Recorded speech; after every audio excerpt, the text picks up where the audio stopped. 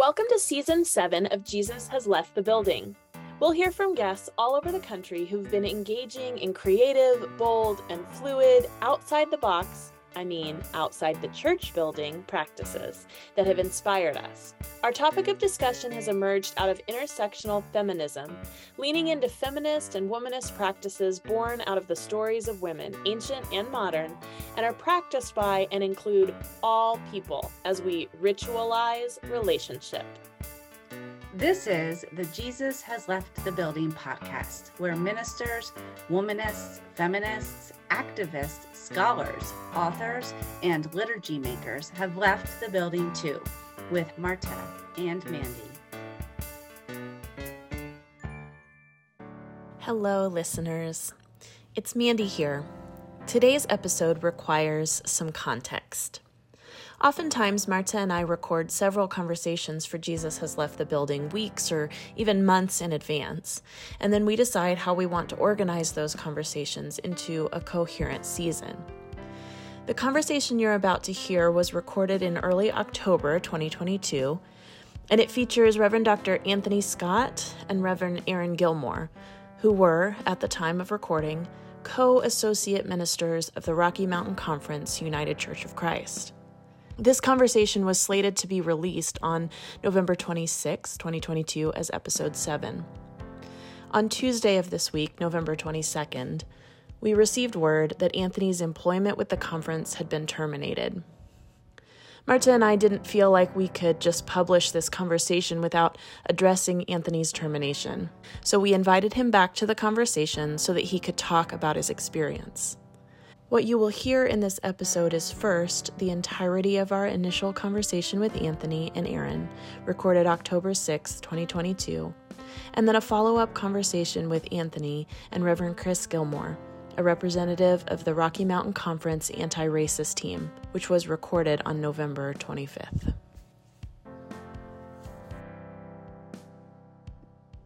Hello, Aaron and Anthony. We are so grateful that you have joined us on Jesus Has Left the Building. We are excited to hear what you will share with us as two people who have been serving in the Rocky Mountain Conference for a long time. It's really exciting to have you in this space with us, especially because the Rocky Mountain Conference is our biggest sponsor of the podcast. And so having the two of you here, both representing the conference, but also just being here as yourselves and hearing your stories as individual humans in the world who are doing really important work is exciting. So thanks for being here. Thank you for inviting us. Yeah. We're going to start just with a simple, tell us about your work in the world. And as you know, the focus of this season 7 is really around intersectional feminist worship, but we're really thinking on the podcast about the ways that we lift up the voices that oftentimes have not been centered or heard in whatever our contexts are. So if you can just talk a little bit about that work and what it means to you to lift those voices up in your particular contexts. I can start. So I have a official title of Associate Conference Minister of the Rocky Mountain Conference, and that doesn't really say anything about my work in a title. If I think about my work in the world in this moment, I think about navigating a liminal space, that there is a thing that was, and there is a thing that's becoming, and we're in the what I've heard too, in very, very many different kind of metaphors, but the goo in the middle, the cocoon in the middle of the caterpillar to a butterfly. All kinds of things, but we're in this liminal space. And a lot of my work has been around looking at paradigms and paradigm shifts. And I'm very aware in this work that we could rebuild the thing that we're trying to deconstruct all over again. So, we're in this space where the old is gone, or it's not all the way gone, but it is collapsing, or it is ending, it is changing and we're trying to look to something new. And if we don't do this work of listening to the voices that haven't been listened into in the old system, then we are just going to recreate the thing in the new system. So how do we compost and how do we let go of the things that really did not serve us so we don't build them into our structures as we try to build something new? In all of my work, I feel like I think about as that framework of whether it's working with a committee on a search process, or whether it's building this new committee on ministry, or whether it's working with a congregation as they're trying to say, what's our purpose in the next 5 years? Underneath all of it is this paying attention to what do we most value, and then how do we actually create space for different voices, unheard voices, unrepresented voices, to help guide that new thing. So I'll pause there. Yeah. So what does that look like? So what does that look like, and what does that feel like, I guess? Because I know, I mean, you both are working with so many different congregations, so many different cultures, so many different contexts, demographics, all of that. So when you come to your work and you start talking about liminal space, and you start talking about what you can leave behind, what you can take forward, what, deconstructing all of that, what does that actually, how does that play out? What does that look like for you? Without divulging confidences and, right. all of that. Yes. But yes. Because I know how hard it is and how messy it is and how frustrating it is right now. I think individual pastors feel that way. I think congregants are just like grasping at what do we do next? They're getting this data from the Pew Research and, all of the things. No, I appreciate that perspective, Marta, because I'm not in it in the same way as a local church pastor is, right? That day to day, we're in for a period of time or a particular moment. So yes, it feels messy. It feels like a lot of being willing to just be humble, like, ooh, yeah, didn't quite land that time, or like just having ability to say, didn't get it right, try again, like just being okay with failure is part of this reality. Like that's a huge piece for me of what is my work about. It's like, if I'm doing my work well, I'm failing a lot. That's not a comfortable place, right? Because that means I'm learning, that means I'm listening, that means I'm trying something that hasn't been done before. And so you don't get rewarded in our culture for failure, in quite that way. So it feels hard to keep going back. And Anthony, probably we've had several of these conversations, but it also sometimes feels futile. Like, is anybody listening? Is anybody interested in building something new? That was really high voice. Right? It's like,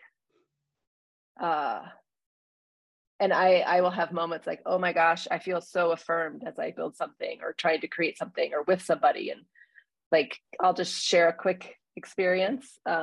Today, working with the conference-wide committee on ministry, we're building this new thing, right? 5 different associations creating a new committee that's authorizing ministry and supporting ministers. And we built the model intentionally to not have a hero at the center, a leader on top. It's a cooperative of leaders. It's a collaborative from the structure. It's a collaborative structure. And people keep asking, but who's the head? But who's the head? Like there isn't. This is a collaborative structure. Leadership is shared. And just that resistance to like trying to relate to a committee, it's easier to relate to, but I just go to the chair. But it's not building something new, right? So the easy thing is go, oh, we should just fix it and have a chair, have a person at the top. And I was meeting with some of the team leaders today where they're like, no, we are not doing that. That's not what, like, they were absolutely affirming the need for a collaborative structure, and came up with some other possibilities of how we steer this thing without a leader at the front, right? So it was an affirming moment for me, like, oh no, people do want something different, even as it's requiring more work from them. That was a moment of yay.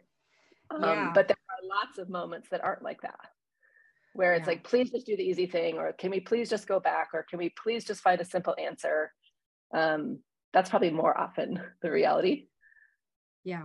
So one of the conversations that we've had this season, there's been several people that I have talked with, and they have told me that I need to add to my list of criteria for an intersectional feminist approach, which has been great. That's part of the learning that I've done. And one person was fairly adamant that a criteria that you have to add in is discomfort.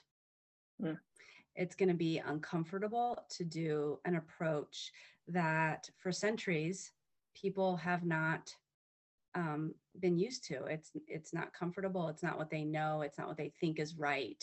It's not what they believe. So it is like completely wobbling them in that space, and like, I don't know if I can do this or not. And I can see that in this particular case that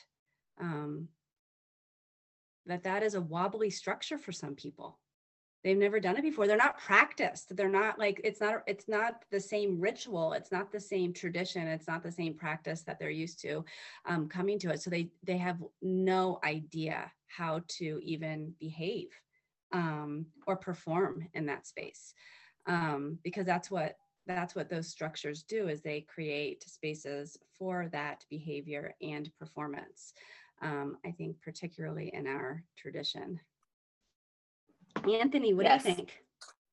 Well, I think a lot of things. So I'm Anthony Scott, Associate Conference Minister for the Rocky Mountain Conference, and I lovingly call myself the Junior Associate Conference Minister, because I came after Aaron, and we share in the work of being generalists in the conference. And my specific assignment concerns racism, and the board of the Rocky Mountain Conference Board of Directors stated mission of establishing a sustainable culture of anti-racism within our conference. And so I am with you when it comes to the experience of discomfort when talking about race with folks who are not used to talking about race, with something they've lived with all their lives, and they are living into acting out ways of being that have been modeled for them from time immemorial. There's a lot of discomfort with the recognition of what race is, how the construction has functioned, and especially with the church's complicity in establishing racism, prejudice, white supremacy, which you could look at as ethnocentricity, around, I call him a guy named Vincent. I just made him up, a British guy. We created ways of being and doing and knowing all around that fictional character. So I am with you on the discomfort when talking about voices and peoples who are marginalized. One interesting thing, though, as you talked about the shared leadership structure that intersectional feminism would like to see and establish in the world, is the first among equals for this work in the conference I've not had challenge for this role of first among equal, nor have I had anyone who's willing to join me, because my work makes me a target. My work is difficult. I endure great violence in the course of my work, even when it's not about racism. I am the Black man in the room, and so it's interesting to hear you talk about a desire for curating and cultivating shared leadership, and people actually wanting to live into that way of being, and concerning racism, and the work of the tagline I've created for our ministry is disrupting, discrediting, and dismantling racism. There are not people who are clamoring to join me there, and I think, and let me say that Reverend Gilmore, the senior associate conference minister, has been a wonderful compatriot and accomplice in the work, and yet there are not other voices clamoring to leadership. In fact, there are persons who've said, "We want you to do this," who actually try to counteract the actions to provide some scope and some sense of a liberative work from the perspective of race in this country, which is a foundational sin. So can you tell me a little bit more about that? So I just want to make sure that I'm understanding, Anthony. So you have this sort of role and job to teach and preach and lead through some anti-racist teachings, but you feel alone. You feel like yes. You feel like there's that people, particularly in our conference, are not showing up to team with you? I think I think there are people who express support and willingness to be on the team and in community, but not to lead. Is what I'm saying. So it's okay. So when I was, for example, when I was on the ground in Ferguson, standing in protest and solidarity after the lynching murder of Michael Brown, leaving his body on the hot street for hours. After the actions of law enforcement doing that, there was protests that arose and galvanized young people, and I guess I am one of the young people. I didn't know whether I was a young person or clergy, because I was both. And people would ask, news reporters would ask NPR and CBS and ABC and everybody who wanted a piece of that action would ask, who's the leader? And we would like, there is no leader. And as Reverend Tracy Blackman says, our associate general minister for Witness and Local Church Ministries, she says it was a leader-full movement. There were lots of people who were stepping up to put their bodies on the line, their bodies, their reputations, their credit, so to say, on the line. And for this work, that's not the same case. That's not my experience in this region. So you said leader-full. I like that. Mandy, a leader-full. Yeah, I like that too. And I think, it totally plays into what Aaron was saying, in a sort of, Aaron, your story that you told is this microcosm, right, of this idea of, I think people, sort of like the idea of a leaderful model, but they don't know how to wrap their heads around it, right? So your reporters, Anthony, are like, but no, who's actually in charge here, right? Because as a culture, as a world, we are so steeped in the hierarchical, in the patriarchal, in this is the president or the CEO or whatever, that we cannot understand or grasp what it looks like to not have a leader. But Anthony, as you talk about, what Reverend Blackmon said, I'm just curious, do you, as a Black man, do you experience that more flattened leadership in communities of color? Like, is this actually a white person thing that we can't understand this more leaderful way of organizing, and people in other communities and other cultures that are not the status quo white, like maybe they've got it figured out, and we just need to like hold on a second and look at some of those models. I appreciate that question.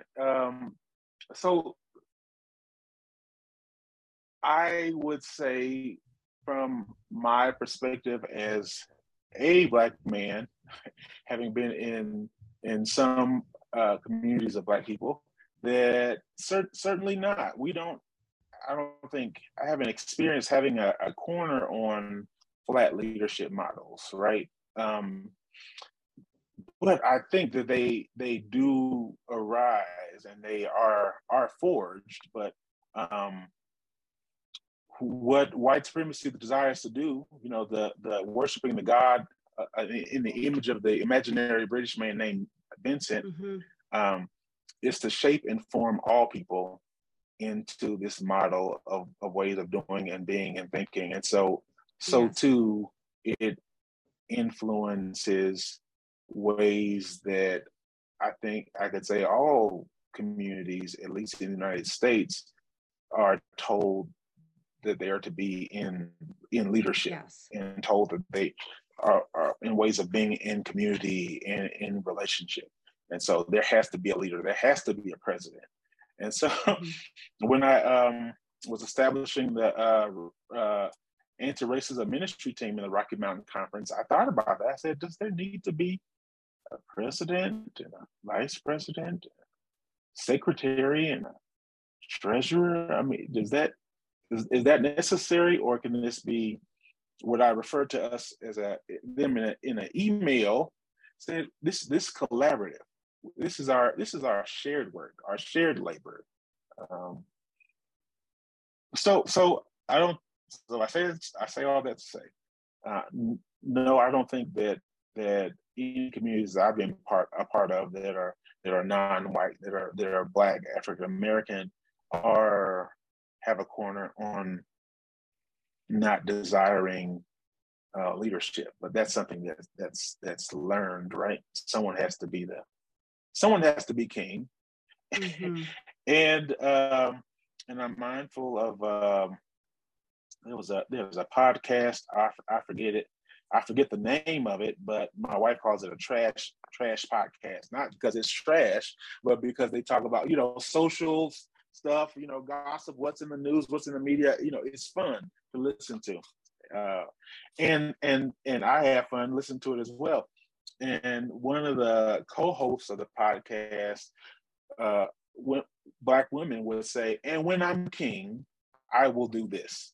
And so I think that we're taught from our various social locations to wait until we become king so that we can lead in the way that we want to lead. And I want to touch on the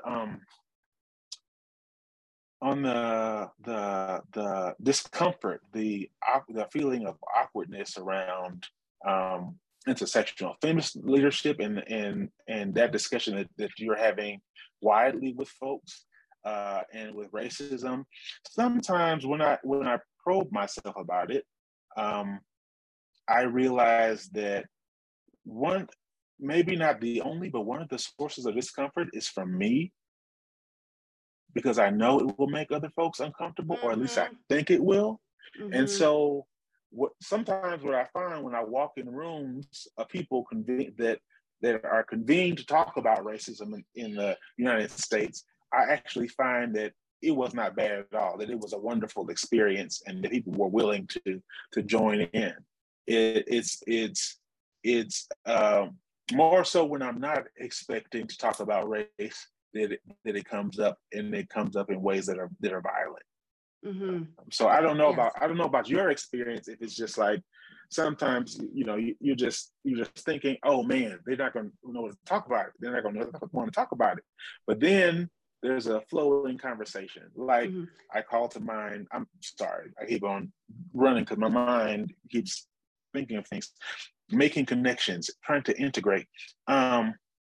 About when you invited me to preach, Marta, for a few months back, and you expressed to me that it might be uncomfortable for me to preach on Mary in this text, to preach from a woman's perspective.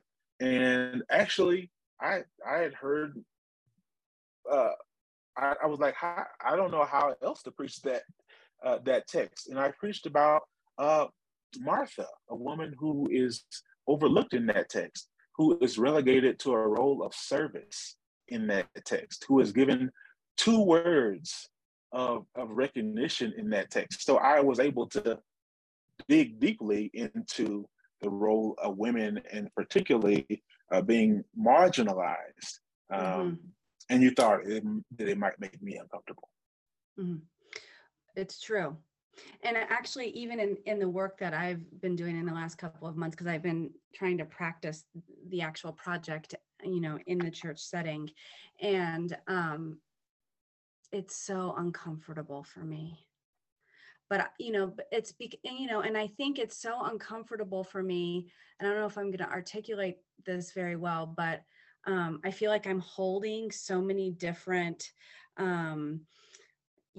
pieces with the church. And, if I don't actually add in this traditional part, then people are going to get mad, but I have to actually practice this project in order to give it integrity. So I'm trying to hold that piece of it, while just also opening it up for shared wisdom and truth, not knowing what is going to be like put into the middle. And, it's one of those, like, you're biting your nails.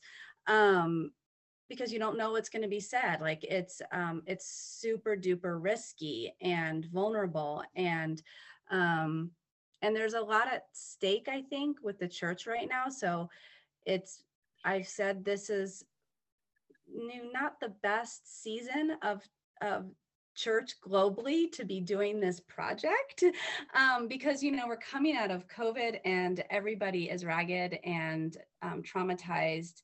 And the last thing they want is for me to do something completely radical and creative. They want that comfortable place to be, but it's the work, and the work needs to be done, right? And so you just keep on trying to forge forward a little bit more. I think, Marta, I want to interrupt for a second, because I think this goes back to something that stood out for me, Erin, when you were talking. You used the word compost. And this idea of that has come up in the podcast on a couple of episodes we've recorded already, of like, so we've interviewed people who are starting brand new things, and we've interviewed people who are doing this work in more traditional, already established contexts. And I'm just fascinated by this, like, and I think, Anthony, you talked to this as well, like this idea of what does it mean to do this work and not burn it all down, not throw the baby out with the bathwater. What does it mean to be doing this work, because not all of us can start a brand new thing, and that's not what all of us are called to do. And I'm super grateful for the people who are, but I don't think that's what I'm called to, and I don't think, Marta, that's necessarily what you're called to. And I think, the two of you, as like holding the conference and all of these already established churches, like, I don't know if I even have a question there, but like, if you have any words you want to say about that idea. I mean, how do we slowly start? I mean, I know that you're both practicing it in different ways at the conference level, in different areas, but I sort of want more, and I know not everybody wants more, but I want more. I want to be able to know. I know. It's like Anthony's gonna lose his shit. Like I am too. And you're like, bravo, you sing more. And you're like, no, the performance is over. You got to go home, and my contract is over. But I do have a response. Reverend Gilmore, do you have a response? I do too. I will follow you though. Okay. Woo! The scripture says, and I believe it's the book of Isaiah, God is doing a new thing. Can you not perceive it? And I like to follow up that quotation by saying, God is always doing new and renewed things, and we often don't perceive it. And so, like going to Aaron's composting analogy, you're taking something, matter that has died, matter, organic matter that once lived, that has expired, allowing it to go back to nature, go back to its essential component parts, right? And you're going to use it again, and it's rich and it's fertile. And I believe that sometimes you can do that kind of work, that work of confrontation and grief and lament and disassembling, disintegrating pieces, and then reintegrating what is meaningful and valuable in the next season. But as it comes to my work with concerning racism, I believe it has to all be thrown away. The ways that the structures have been built have racial prejudice and vitriol in the actual brick and mortar. Or maybe you like frame houses in the actual wood that grew from the trees in the ground. It actually sucked up some of that nutrient from the soil, which was racial prejudice. So I think that for the church, the church cannot die. I think some things we may be experiencing and calling churches may die, but the Church of Jesus Christ can't die.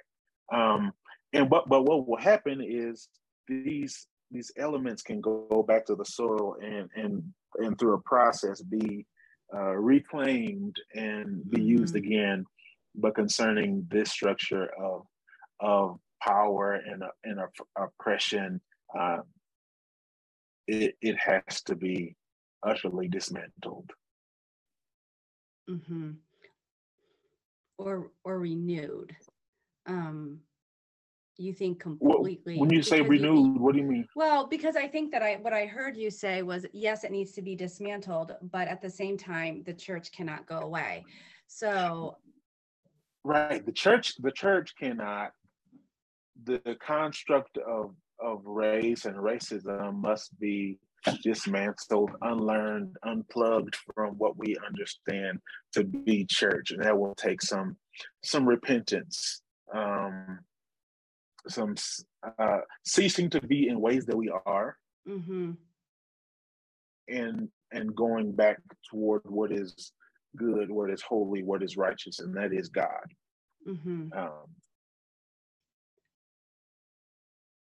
It's too hard, but we're going to do it.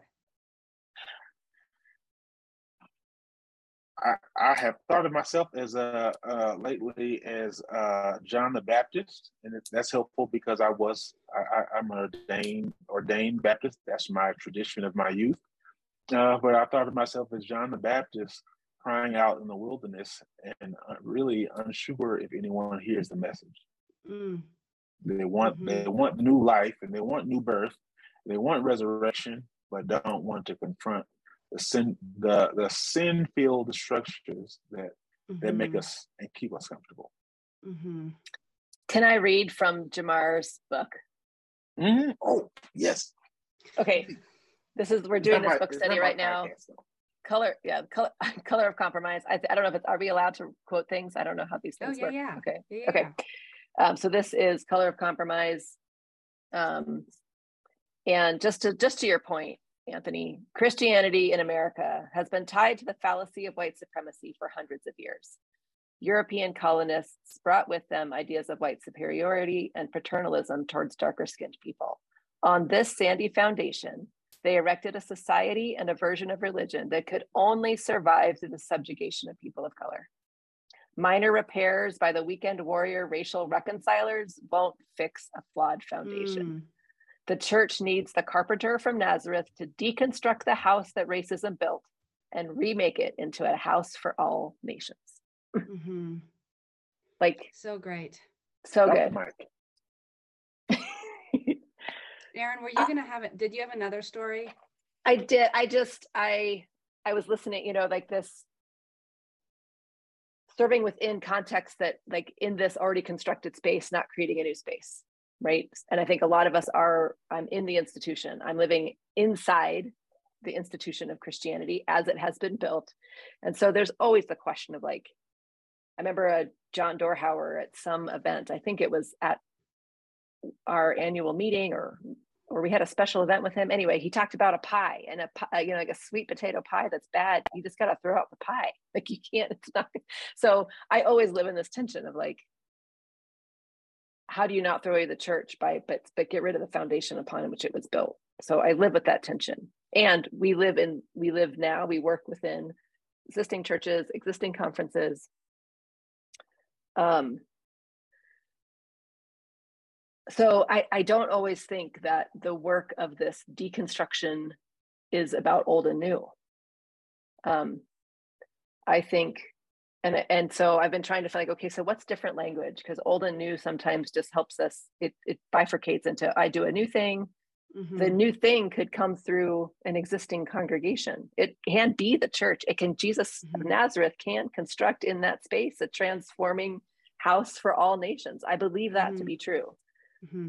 I think it takes the criteria to which you're speaking. I think it takes willingness, all these things. But it's like, I want to hold out the possibility that we're actually using the wrong narrative of old and new only, right? Like, and Jamar's book is actually really helping me. It's like, are we going to be courageous Christians or complicit Christians? Are we about conformity or about transformation, right? I think so many of our existing spaces are comfortable in conforming. We want to stay within the status quo. We want to stay with what we've known. And we call that comfortable. But I bet if you push most of your people, is the church helping you transform your life? And then you have to, of course, go, do people want their lives to be transformed? You and I have had that conversation a lot. But I think, I guess I want to hold out the possibility that as you bring something new and creative, you will bring to people things that they didn't know they need that they are glad for. Right. And that doesn't mean it's always going to be, oh, that was so great. I so loved it. Like in the discomfort, people may find they actually were met with real food that they didn't know they were hungry for. Right. And so holding out the possibility that the changes that you seek, and yes, they might be small, it might be in small ways. There's still some things that are familiar and some things that are new, but to not approach that new thing like, oh, I'm going to make my people uncomfortable. And it's like, how do we hold out? Like that discomfort could be the very thing that breaks open that actual like humus that brings joy and, like what if something can be birthed out of that existing structure that is, the structure is still there, the institution is still there, but there's something that's birthing right out of it. Yeah, and then also, go ahead. No, I can pause there. Well, I was just gonna, and as we end our time together, because I'm aware of the time, what does it really mean actually to name constantly and consistently that this is really uncomfortable, and that's okay. I love what Anthony's saying all the time. Discomfort is not danger. Mm-hmm. Right? Discomfort is not, right? Like saying, how do we help people be okay with that? Mm-hmm. That uncomfortable is not bad. It's not something we need to avoid. Mm-hmm. There's gift in that discomfort. Mm-hmm. How do we tell those stories? Right. And be able to name that, like, I'm going to mess up all the time. And that's okay, because it's in that space. I think I even wrote Anthony like a week ago and told him how I messed up. I don't know if he read into that, but I was like, I messed up. This is when I messed up, and this is what, but that's important, because that being able to be safe to do that, Anthony, I mean, you created a relationship where it was safe to do that. So I just wanted to name that. I'm really appreciative of both of your work in the conference. I know that conference work is not for the faint of heart, and that it is really, really, really hard. But I appreciate what you are bringing. I appreciate how you are, cultivating maybe something a little bit different in the culture of the church, and that you are modeling for all of us in our local church contexts. Thank you. Thanks, Marta. Yeah. I certainly hope that it feels like a partnership with you in your work. And I think the word I would leave with is like everything. I think all of this work, creating something new, what is that? Or creating something transformative, or being courageous church. It all starts for me with relationship, because it's exactly right. Like, can we fail into relationship? I love that phrasing. Can we hold accountability? Is like, relationships essential for accountability to be real.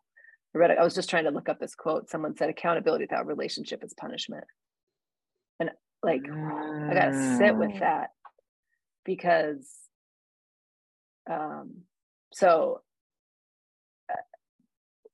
accountability is absolutely essential. And I think we're really afraid, because we're so afraid of losing the relationship. So how do we cultivate these relationship is, to me, at the heart of all of this work. You have to do it together. Yeah. Thank you both for being here.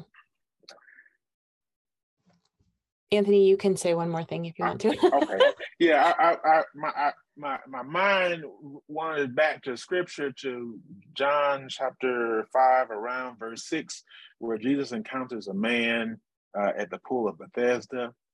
And I think that there's lots of ableism in the text, right?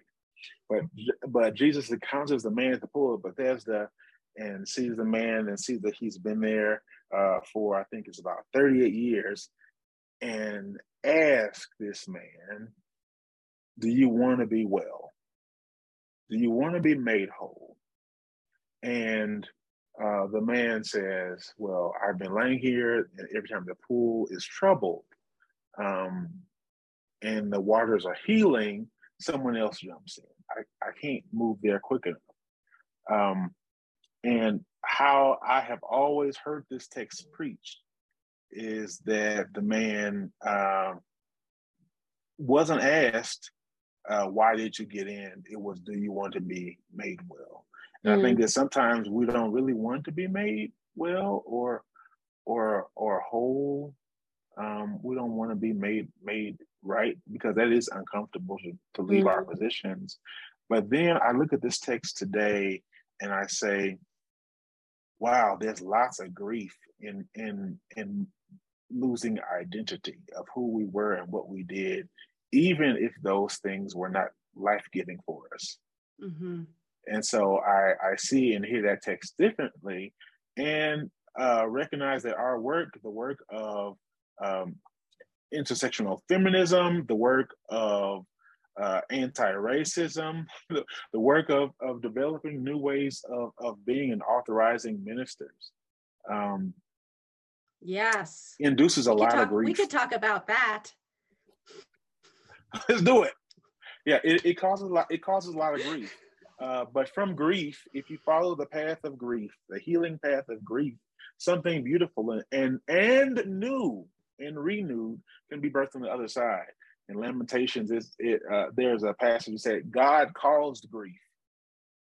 And we like to say, well, God wouldn't do that. But I think grief is a healing process of recognizing what has been lost, be that a good thing or a painful thing, and learning how that affected your life and how to live without that thing into what is next. Mm-hmm. Yeah, that was good. I'm glad you said that last thing. I was holding it in. My Baptist was rearing up inside. No, it's so good. We've had more scripture in this episode than I think we ever had. So thank you for bringing that. I think we've actually had zero scripture in any of them. That's we needed the Baptist to bring it. I know. All right. Well, thank you both so much for being here. We are grateful for you for this time and for your work.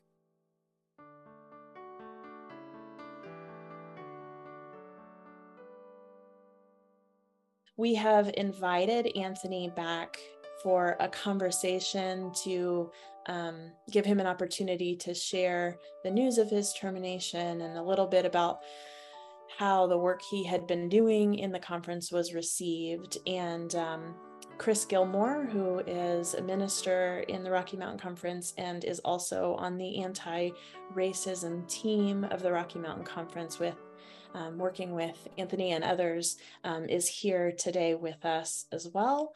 So we want to just open up some space for Chris and Anthony to speak a little bit into what is going on. Earlier this week, I was terminated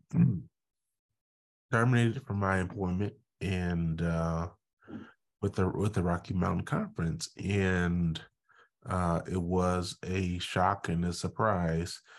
I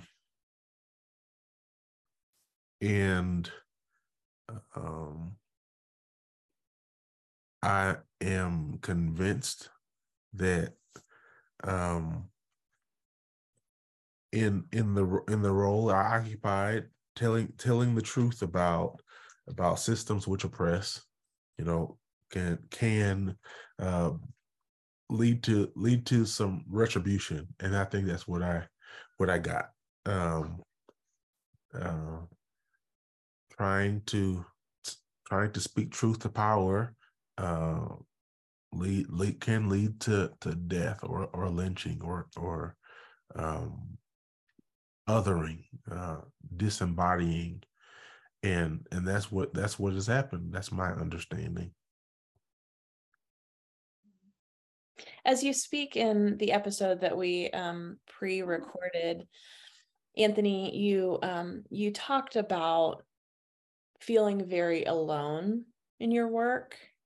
That was kind of a theme just in that episode, and I can imagine that is even more so now, that you didn't really feel like there were a lot of people who were stepping into that space of anti-racist work with you, and I can imagine that you're feeling that a lot right now.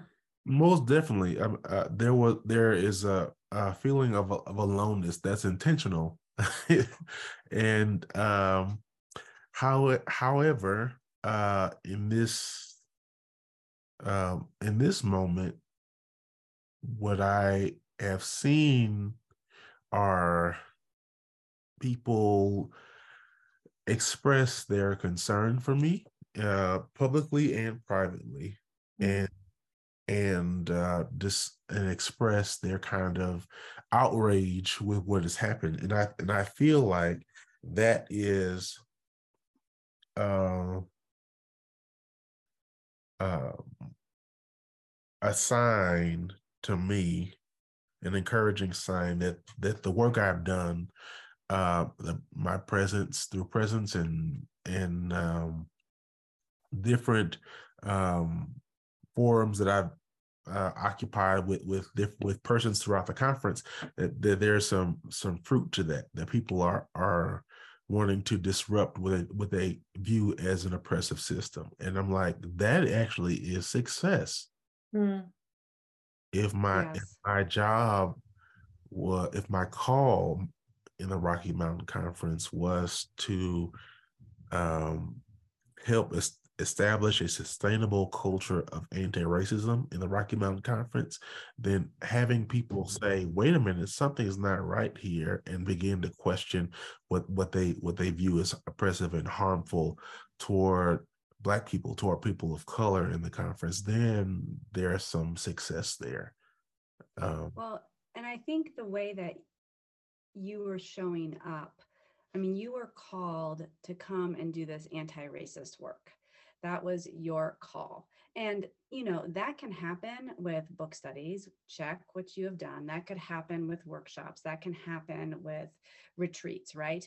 But it also, and I think for me, one of the most important ways that anti-racist work happens is to model it within the actual system, to be working in that way, which I think, and to be offering models and structures and organizational systems that point to anti-racist work, right? So it's not all the way super explicit, but it is, in some ways, if that's all you did, that would be the actual work of anti-racist work.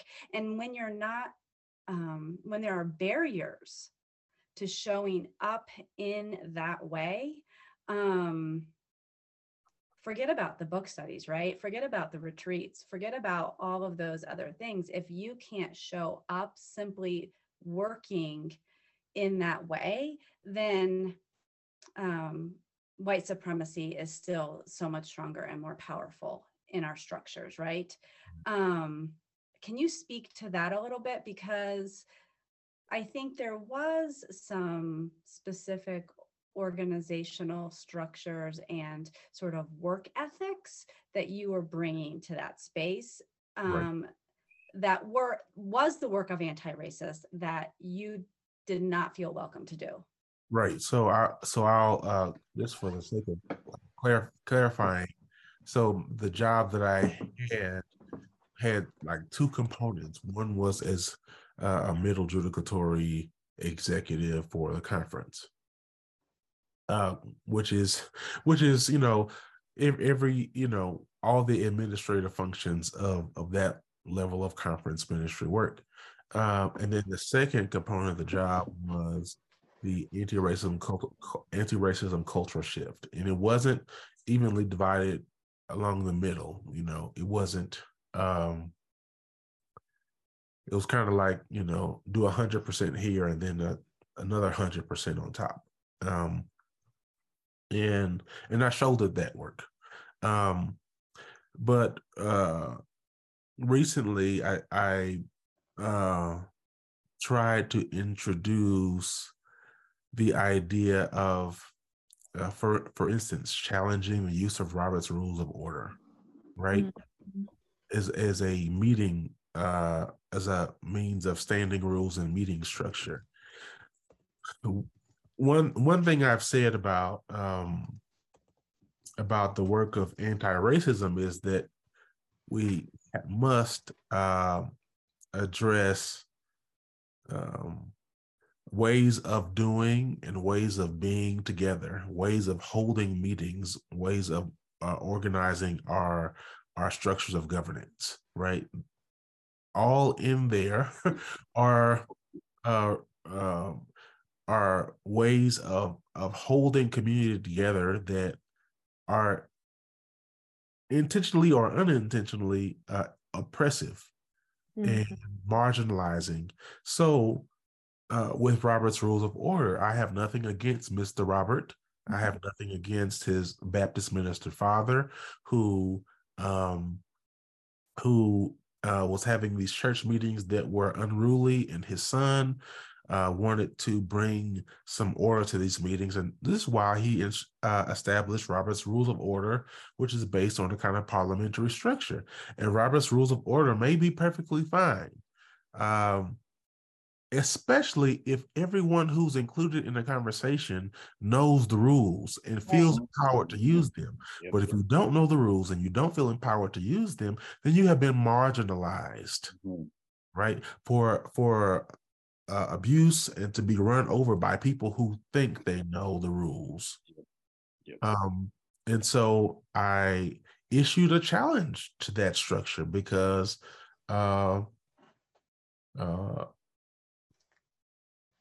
if we don't provide a platform or avenue for everyone to know and understand the rules, then perhaps we should create a new way of being together, which looks like more like inviting people to come to a table and say, here's who I am, here's who you are, what do we want to accomplish together? Something that looks and feels more like a behavioral covenant that holds us together rather than a parliamentary structure, which is likely to pit people against each other. Divide. How about we're building something together instead of fighting to see who's right? Yeah, we had our first anti-racism retreat in October, the team, and it was such a different kind of gathering. I mean, it was fluid and relational, and if we needed to spend more time on one subject, we didn't feel beholden to an agenda. It felt spirit-led, and but it was also done in a way where we could challenge each other and hear it, not feel so like defensive. And we had a covenant to start. It had a whole different feel to it. And that was one of the few meetings I've been to where I left, feeling like my life was enhanced rather than depleted. And it was, we would find ways to be supportive of each other. It's and that was a great example of what we could do, as just to change our structures in small ways such as that. And I think the other piece that has kind of come to the surface for me, and it's just how if we say we're going to be committed to be an anti-racist conference or an anti-racist church, the leadership has to be committed to that. And I don't think that's happened in the way that we had hoped, because to be challenged by some of the things Anthony said, that's like, we should feel like, okay, great, we have this wisdom, let's hear it, let's wrestle with it, let's do some self-examination, let's do some okay, well, let's talk about this, let's discern, and to kind of respond with defensiveness and to conclude Anthony's ministry just feels like it was not then there maybe wasn't really a true commitment to doing anti-racist work, because it's going to get messy and it's hard, and there's times where I'm like, oh yes, I messed up there, yes, I failed, but we I think we learn a lot more by failure than we do by just getting a pat on the back saying good job. It's also interesting, and I was thinking that, thank you, Chris, for telling that story, because I think it leads me into this, just one little piece I wanted to add in here, Anthony, and I would love to hear what anybody else has to say about this also. So like last night, I'm at Thanksgiving dinner with a bunch of Black and brown people and white people, and it was probably equal around the table, and we're all super comfortable with each other, and what I realized is we were all throwing around the word race and racism, and we were talking about it, and we were talking about ourselves, and we were talking, every single one of us, right? And it wasn't a bad word. That's the interesting thing about this, is that if, like, we could all say, all of us, every single one of us, we are all racist, and not feel defensive. We could tell stories about all of us when we've messed up, because there were Black and brown people that were in places of privilege also. So they could tell their stories of that. The people who were white could tell their stories of screwing up beyond the call of duty.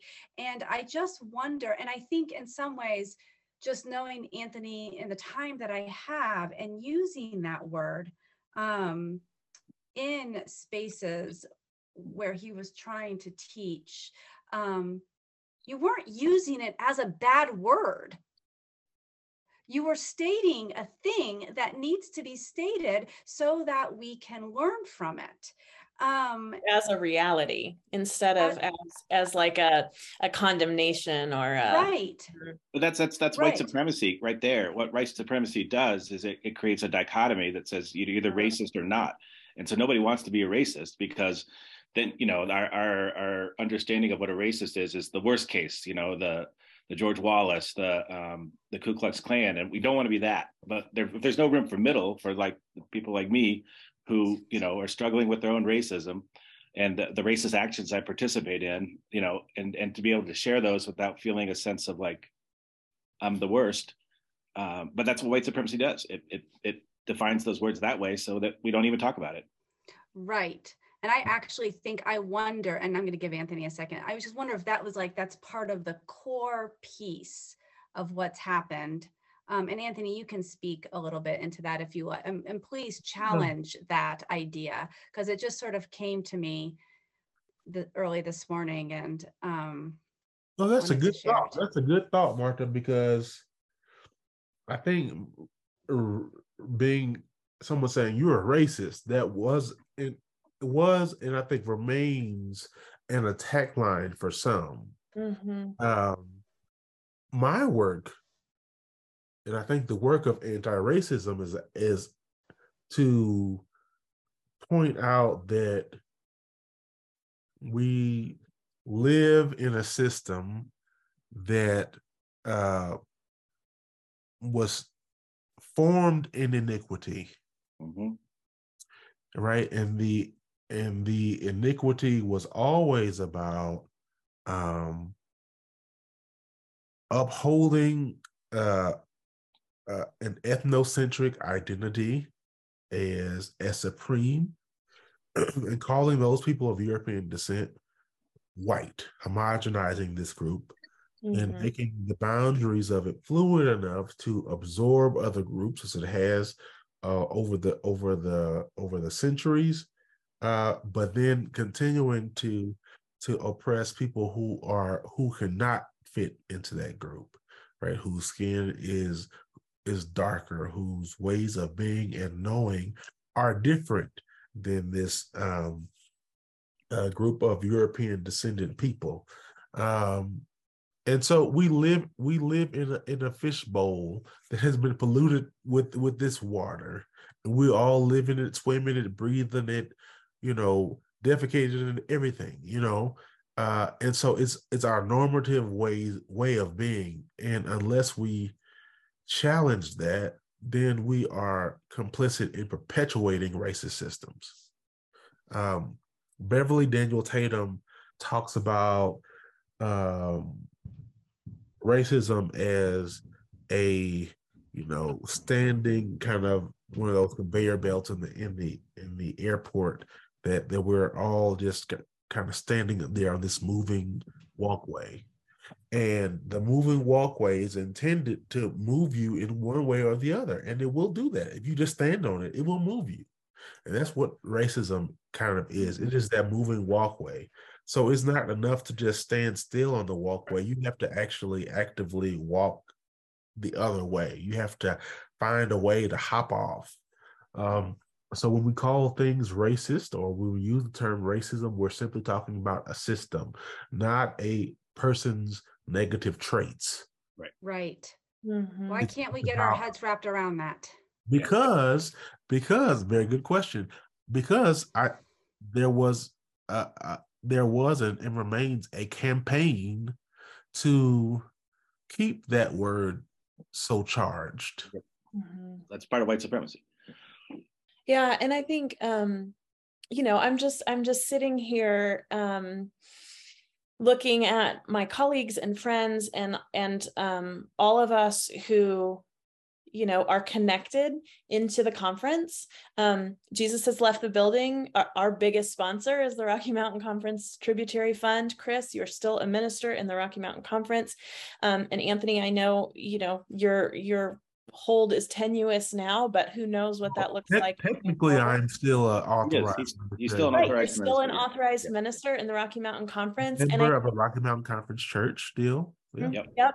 And I think this is, this is one of the things that I think is so important for us as the podcast Jesus Has Left the Building. Like we have claimed to be about getting outside of the institution, about trying to figure out how we follow Jesus. And so for me, it's really important to create space, Anthony, for you to be able to tell your truth, even as I know that, it's a little bit of a sticky situation, right?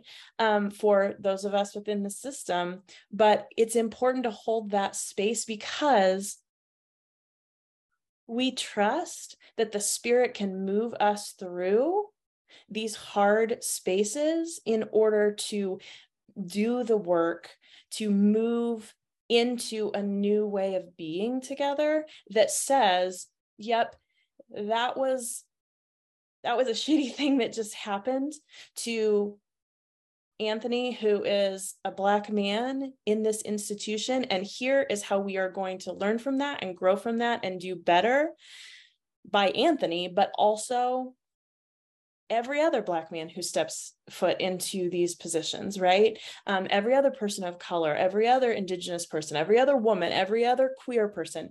How do we grow into the world that we want to be as an anti-racist community? So, that's why we felt compelled to open up this conversation. And we want to announce that we're going to continue this conversation. We had been in conversation with Anthony before this week, but moving into this week and this termination, we feel like this is even more important. We're excited to announce that Jesus Has Left the Building. We'll do a mini season focused on anti-racism with Anthony. And that first episode will drop on Martin Luther King Day in 2023. It really focused on anti-racism and the work, Anthony, that you are doing in the world. So we are super grateful that you are going to continue in conversation with us. And we know that your work in the world, however that plays out, is going to be so important. And we're really grateful that you are willing to do that work with us and our listeners. Thank you for the invitation, and I'm pleased to accept. Thank you. Thank you, Anthony and Chris, both for being here to speak truth into this space. Do we have any just last words before we get off? I love the title, Jesus Left the Building. In some ways, that's kind of what we have to do. I mean, it's not like the building, there's no one out there. Jesus is out there. And so many times the church, we get frustrated with the church. We're not frustrated with Jesus.